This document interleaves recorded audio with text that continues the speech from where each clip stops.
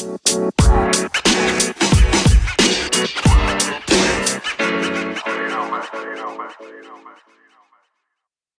we are then, guys, for another episode of The Martial View, and this time we're joined by John Molyneux, who is the sales samurai. He's an expert in cold calling and door-to-door sales, and has got an awesome background in martial arts as well. So thank you so much for joining us, John. Really appreciate it. It's a pleasure to be here, Dan. Awesome. For anyone who doesn't really know you then or know what you do you just want to give yourself a very brief introduction just to set the scene for what we're about to speak about? Yeah, let's do that. I'll make it brief. So I spent a few years in the military when I was younger. Kind of fell into the usual, stint of homelessness and drugs and all that, but won't get too much into that. But bouncing, door work, security, I did a lot of that, and driving trucks. So that's when I came out of the military. Then I kind of steered in a different direction, managed to find martial arts and thought, this is what I've been kind of craving. I missed the discipline from the army. This will kind of get me back on focus and everything. So I got stuck into that, and I was teaching karate.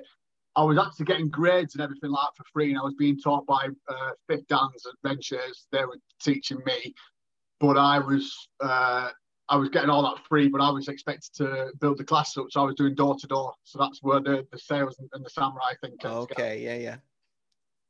Fantastic. Let's start right at the beginning then. So how did you get involved in the British Armed Forces? If I'm honest with you, Dan, it wasn't something that when I was a kid I was always playing with Action Man and wanting to be a soldier and all that kind of shit. Yeah. It was pretty much a last resort for me. When I left school, I was an electrician, and I never got fully qualified. And then it was kind of a slippery slope from there. I never finished the qualification. So in and out of work, signing on the door, shitty dead end jobs till in like early mid 20s. And I just thought, no, it was my early 20s, and I thought, sorry, I'm just going to get away from Bolton, try something new.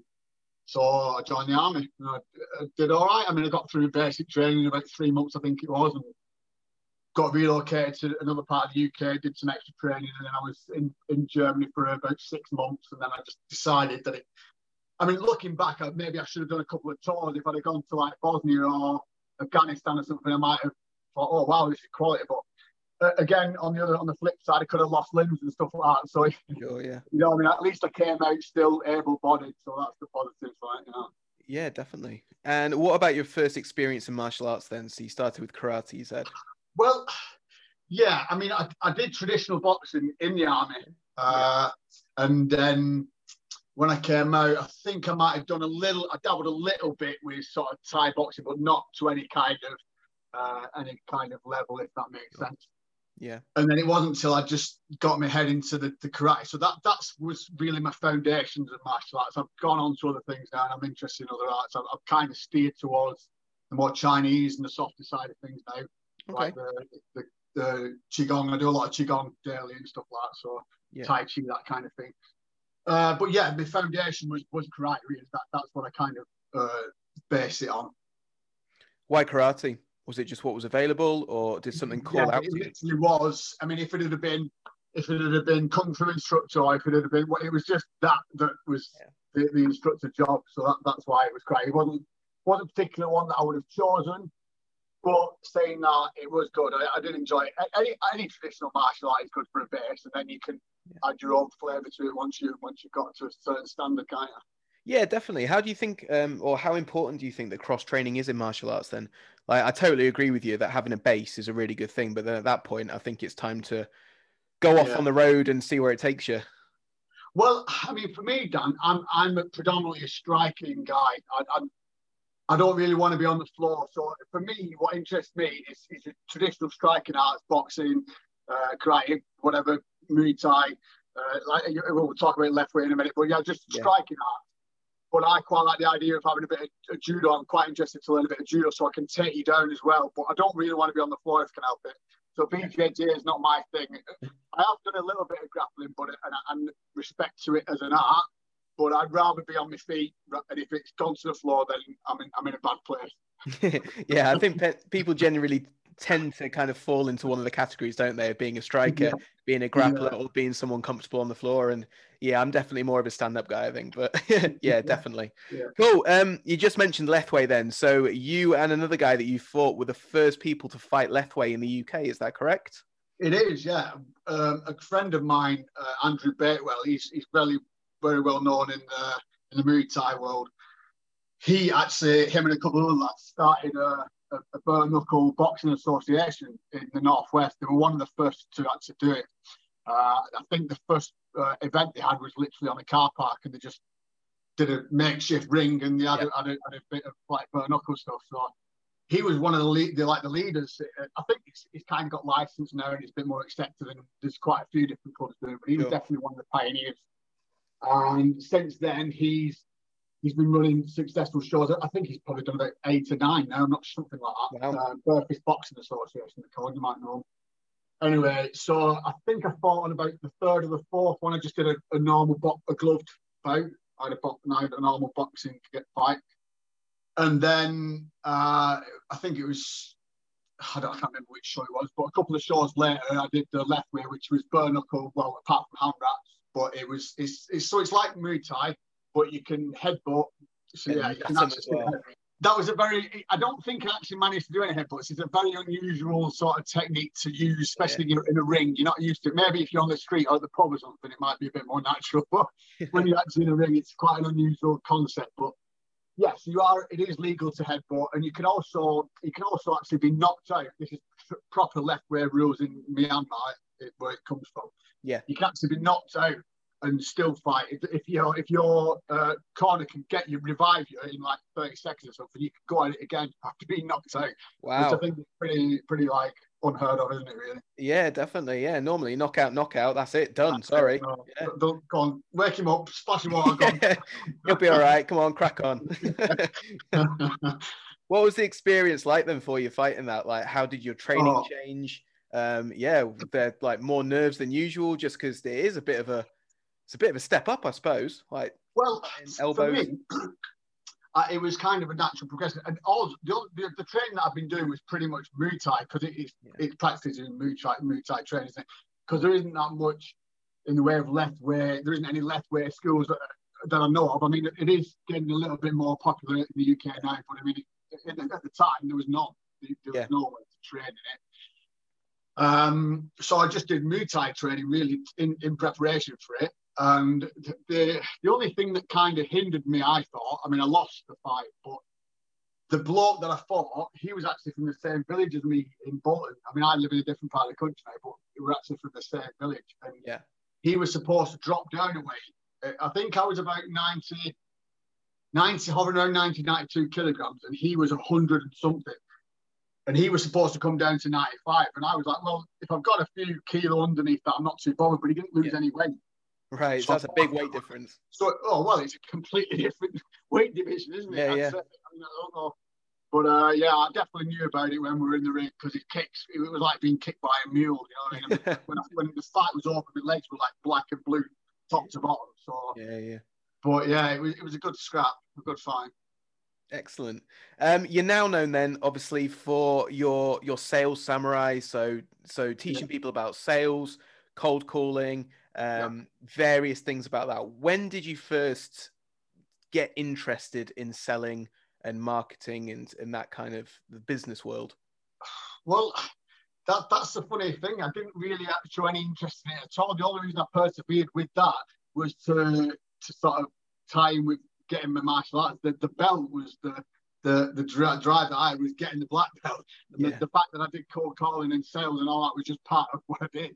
Sure. But without me realising, that was setting me up for a career, basically, because it's given me skills that I've taken since the karate. I don't teach karate anymore, but I still use the knowledge that I gained and the skills that I got from that, and I put it into my. It is part of my brand now, because, as you probably know, you're going to repeatedly punch things, aren't you, as a karate guy or a martial artist, or you're going to repeatedly do the same moves over and over again. You do the same thing with sales. I'm doing the same, dialing the same numbers over and over again, reading the same scripts over and over again. So it's repetition, discipline, and dedication, which, so to me, just yin and yang, they just cross over. Yeah, for sure.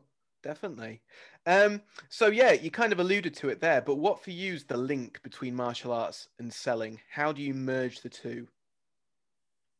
Well, again, like I say, the things that I took from the martial arts training, I just used that same mentality, that perseverance, that dedication, patience as well. When you're teaching a kid, and you're doing the same, you're trying to do the same kata over and over again. He's not getting it. You have to have that patience.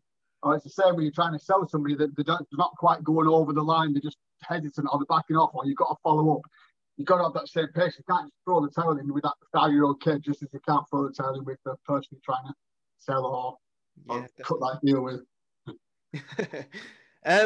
Some people have just a natural, maybe fear of selling. They've got a product, it's a good product, people like it, but some people, or it works both ways. Some people are a little bit nervous, a little bit anxious about getting to the crux of it and actually, making the deal, closing the deal and selling themselves, where others naturally excel at this. So what do you think? What are some kind of tips for people that are maybe a little bit nervous about selling, maybe school owners that are trying to sell their classes, selling courses online perhaps at the moment, which is obviously a big thing because we're all locked down. What can you offer to someone that's maybe just a little bit nervous, such as myself, maybe, that's not very good at promoting myself, not very good at going, look, I've got this, buy it. How do you get someone to be better at that? Right. Well, there's a few things really. It comes up time and time again, Dan, whether it's coaches. I speak to a lot of coaches, but a coach to me is very similar to a martial arts instructor, especially if you're running it as a business. So you're very good at what you do. You're very good at your techniques and teaching what you need to teach and getting your message across and passing over your knowledge and that kind of thing, just as a coach. But when it comes to taking money off somebody, you don't like to do it. Yeah. But the way I look at it, and I say this to everybody, is if you're confident in yourself and you're confident in your product that it will work and help the individual, you should have no fear or hesitation. It should just be a smooth process because you should be able to show them the value of what they're investing. If anything, the value of it should 10x, 20x, 30x what the actual investment is. So what they benefit, what they get from that investment should be a no-brainer for them. Definitely. And if you put that across to them and you're confident that it's going to do that and you can paint this picture for them in 12 or 18 months' time, then you should have no issues with asking for the investment or the cash. So it's just having the confidence that your product is there and then projecting that confidence onto your customer and it's going, look. Absolutely, Dan. Absolutely. If you are confident in yourself, the only thing that would hold you back is if you weren't 100% happy with, or if it was me, the only thing that would hold me back personally. So if it was me and I've got my brand new martial arts $2,000 course that's going to take you from this to this, you know what I mean? From I don't know, wet behind the ears to street savvy fight or whatever it is, whatever you're promoting. Sure. As long as I knew that it's going to get them from this point to that point, regardless, and they will definitely get what they want from this package or this course. It wouldn't cost me mine. I'd just be like, it easily roll off the top because I'm confident in what I'm selling. I'm confident in myself. So it shouldn't. Dan, I know you're respectable. You're respecting the martial arts. You've had awards. I've seen you doing demonstrations at Kaizen and stuff like that. You know what you're doing, so you shouldn't have any issue. You've got the reputation. You know what I mean? You've got the reputation, you've got the experience, you've got the grades and the belts and all that kind of stuff. Everything you need in a full package. So you should not have any issues in saying, right, this is what we do, this is what we do. If you're interested, I'd love to work with you. It's going to be X amount. What do you think? That's all you need to say. Yeah, would, sure. Would you like to move forward? Excellent. Do you normally use your Visa, debit card, MasterCard, whatever? Just do it.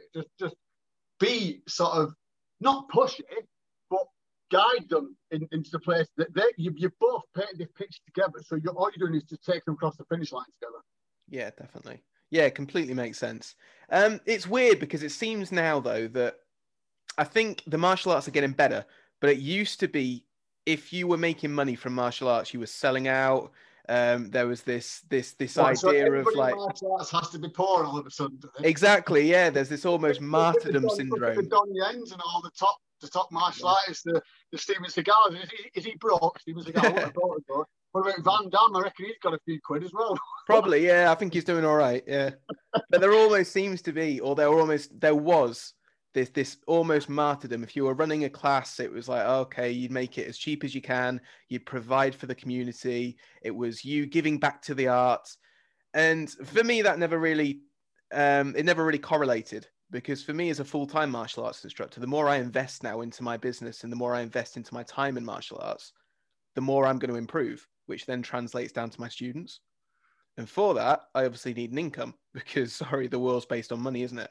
So why do you think this change is good? Or obviously you think this change is good, but why do you think this change has emerged within the martial arts industry of kind of making it more business orientated now? Because it has to, because gone are the days where you get, we're not living in China where a master just decides to take on one student and he teaches him everything he knows and that's it. It doesn't work like that, does it? You get big towns or big cities with a handful of decent instructors and they teach classes or whatever. It's not like the old school ways. So if you're going to do it full time, you have to run it like a business. So there has to be money involved. You have to have monthly fees or whatever. It's like running a gym or any other kind of CrossFit. Yeah. Nobody calls CrossFit gyms for making money out of it, do they? Or nobody calls like your regular gyms money grabbers for running a gym and having people train. So why is it any different from martial arts trying to make a living from it? It's true. Yeah, I completely agree. And I hope that the industry, I think it is, to be fair, you've got some really good guys now leading the way in terms of business and giving people the tools to kind of build their businesses up to make sure that people have a really good living doing something that's amazing and can affect so many people. A big thing though is a fear of rejection for people when they're selling. So them getting you do the sales pitch, you've got a good product, you sell it to them, all right, and then they go, nah, sorry, not interested. And you go, oh, where do I go from this then? Because I've got this amazing product. I know it's amazing. I've tried to tell you're amazing, but you're not having it. What's going on? So how do people, or what's some strategies maybe for people getting over the fear of rejection of sales? Well, for me, Dan, it was literally just doing it. I mean, when I first started knocking on doors, I didn't particularly like having a door slammed in the face, or I don't deal with cold callers, go away, or fuck off, or whatever. All sorts of things. It wasn't like the highlight of my day, but you have to have the right frame of mind and think, right, this is a numbers game. So if you decide to say you're getting phone calls regarding your service now, Dan, you start to take phone calls, or people, so you've got some kind of system in place where people will fill out an application to speak to you regarding your course. Or I don't know what your system is in place, but say for example you take phone calls. If you have 5 phone calls in a day, you're not going to get every one of them, are you? So think about numbers. Don't think about you might reject me, you might reject me, you might reject me. Think, right, well, at least 5, if I can get 2 of them interested, then I've done all right. So you just have to think about it mathematically as a numbers game, rather than each individual hates me, doesn't want to buy. Oh, that makes sense. It's not a personal attack. It's just not a fit for everybody. Yeah, you're never gonna. As a salesperson, I mean, but you are a salesperson without even realize it. So as a salesperson, your product is not a one size fits all. So the fact that you just pitched him and you're really happy with your pitch, if he doesn't buy it, it's probably because he just doesn't want it. Yeah, it's nothing to do with how good it is, or it's just not a fit for him. So don't let that first rejection get, because the next person you might speak to might be the next star of Vivian or whatever. It might, you don't know, do you? So you just have to take each individual call or each individual person as an individual. So you're not going to sign everybody up. So that's how I overcome the fear of rejection, is just by thinking of it as a numbers game, and it's not a personal attack on you, the fact that they've decided to say no. Definitely, yeah, definitely a numbers game. What do you think about the customer journey then? How does the customer journey work for you from getting a prospect maybe, and then taking them through that journey up to becoming a client or a customer? Well, I mean, the thing was with what I was doing, it was that brutal. I was that in it because I did it for so long. I think door to door for like 5 years while I was doing the karate. I got to a stage where I could knock on a door in the afternoon, like 4 or 5 o'clock. Okay, whatever the pitch was. All right, so hi, I'm from your local karate club. Would anybody in the family be interested in classes? You got any children, anything like that? yeah, I've got a 7-year-old son, might be interested. Oh, have you ever done any martial arts before, anything like that? No, first time. Excellent. What about you two? Would you do it with him? A family class kind of thing?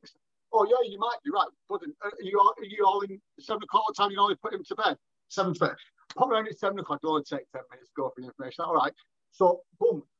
I'll go around and make the appointments first, and I'll be going back and presenting on the same evening. So I could go from cold call to close in the space of a few hours.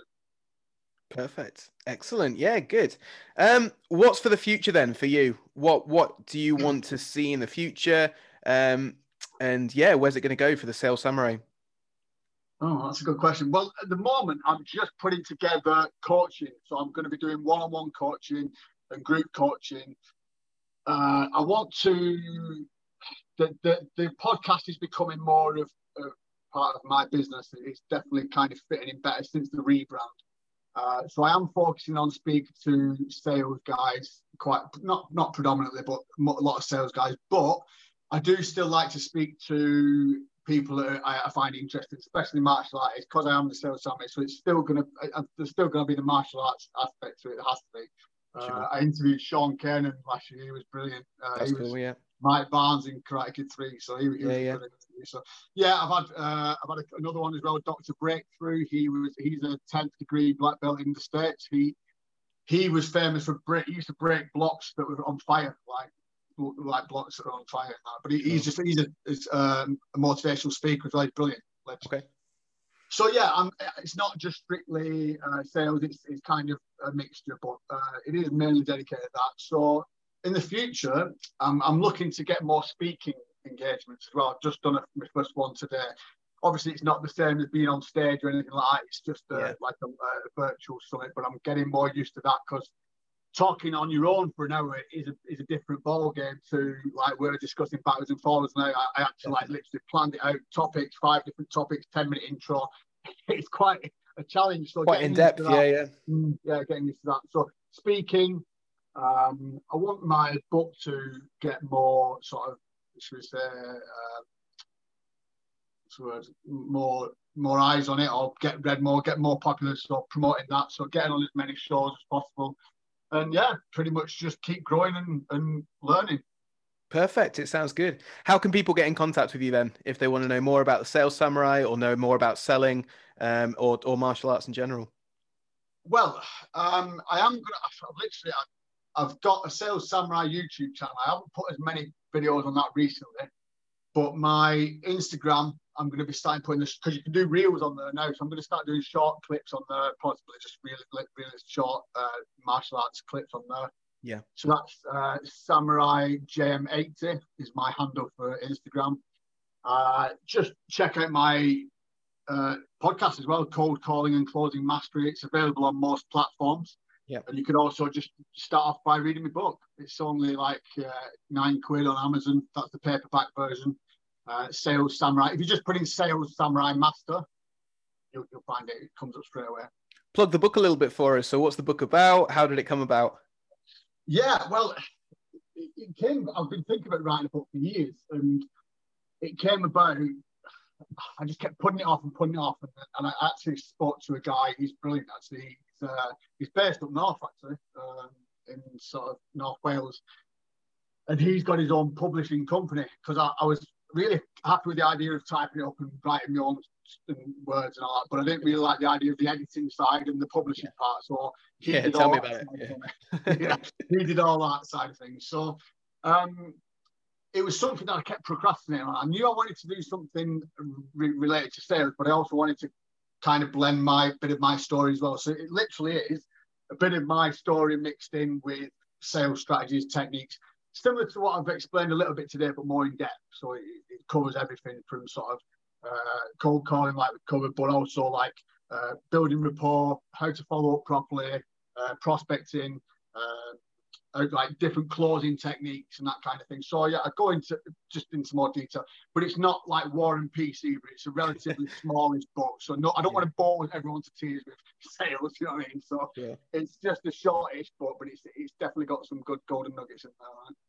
Well, fantastic. Thank you so much for coming on, John. I really, really appreciate it. Obviously, go and check out John, all of his channels on YouTube, Instagram. Go and check out the book as well. Available on Amazon? Yeah, Amazon. Just put Sales Samurai Master. Perfect. Yeah, so go and check that out. On Kindle as well, so you can get it paperback or Kindle. Yep, perfect. So paperback and Kindle. So if you're interested in sales and John's story, definitely go and check that out. Obviously, check us out as well. Give us a like, give us a subscribe. Check us out, obviously, on the podcast channels, YouTube, and Martial Masters is also available on Amazon now with Volume 2 coming in spring 2021. It's been another episode of The Martial View. So thank you so much to John for joining us, and thanks to you guys for listening. Thanks, John. Thank you.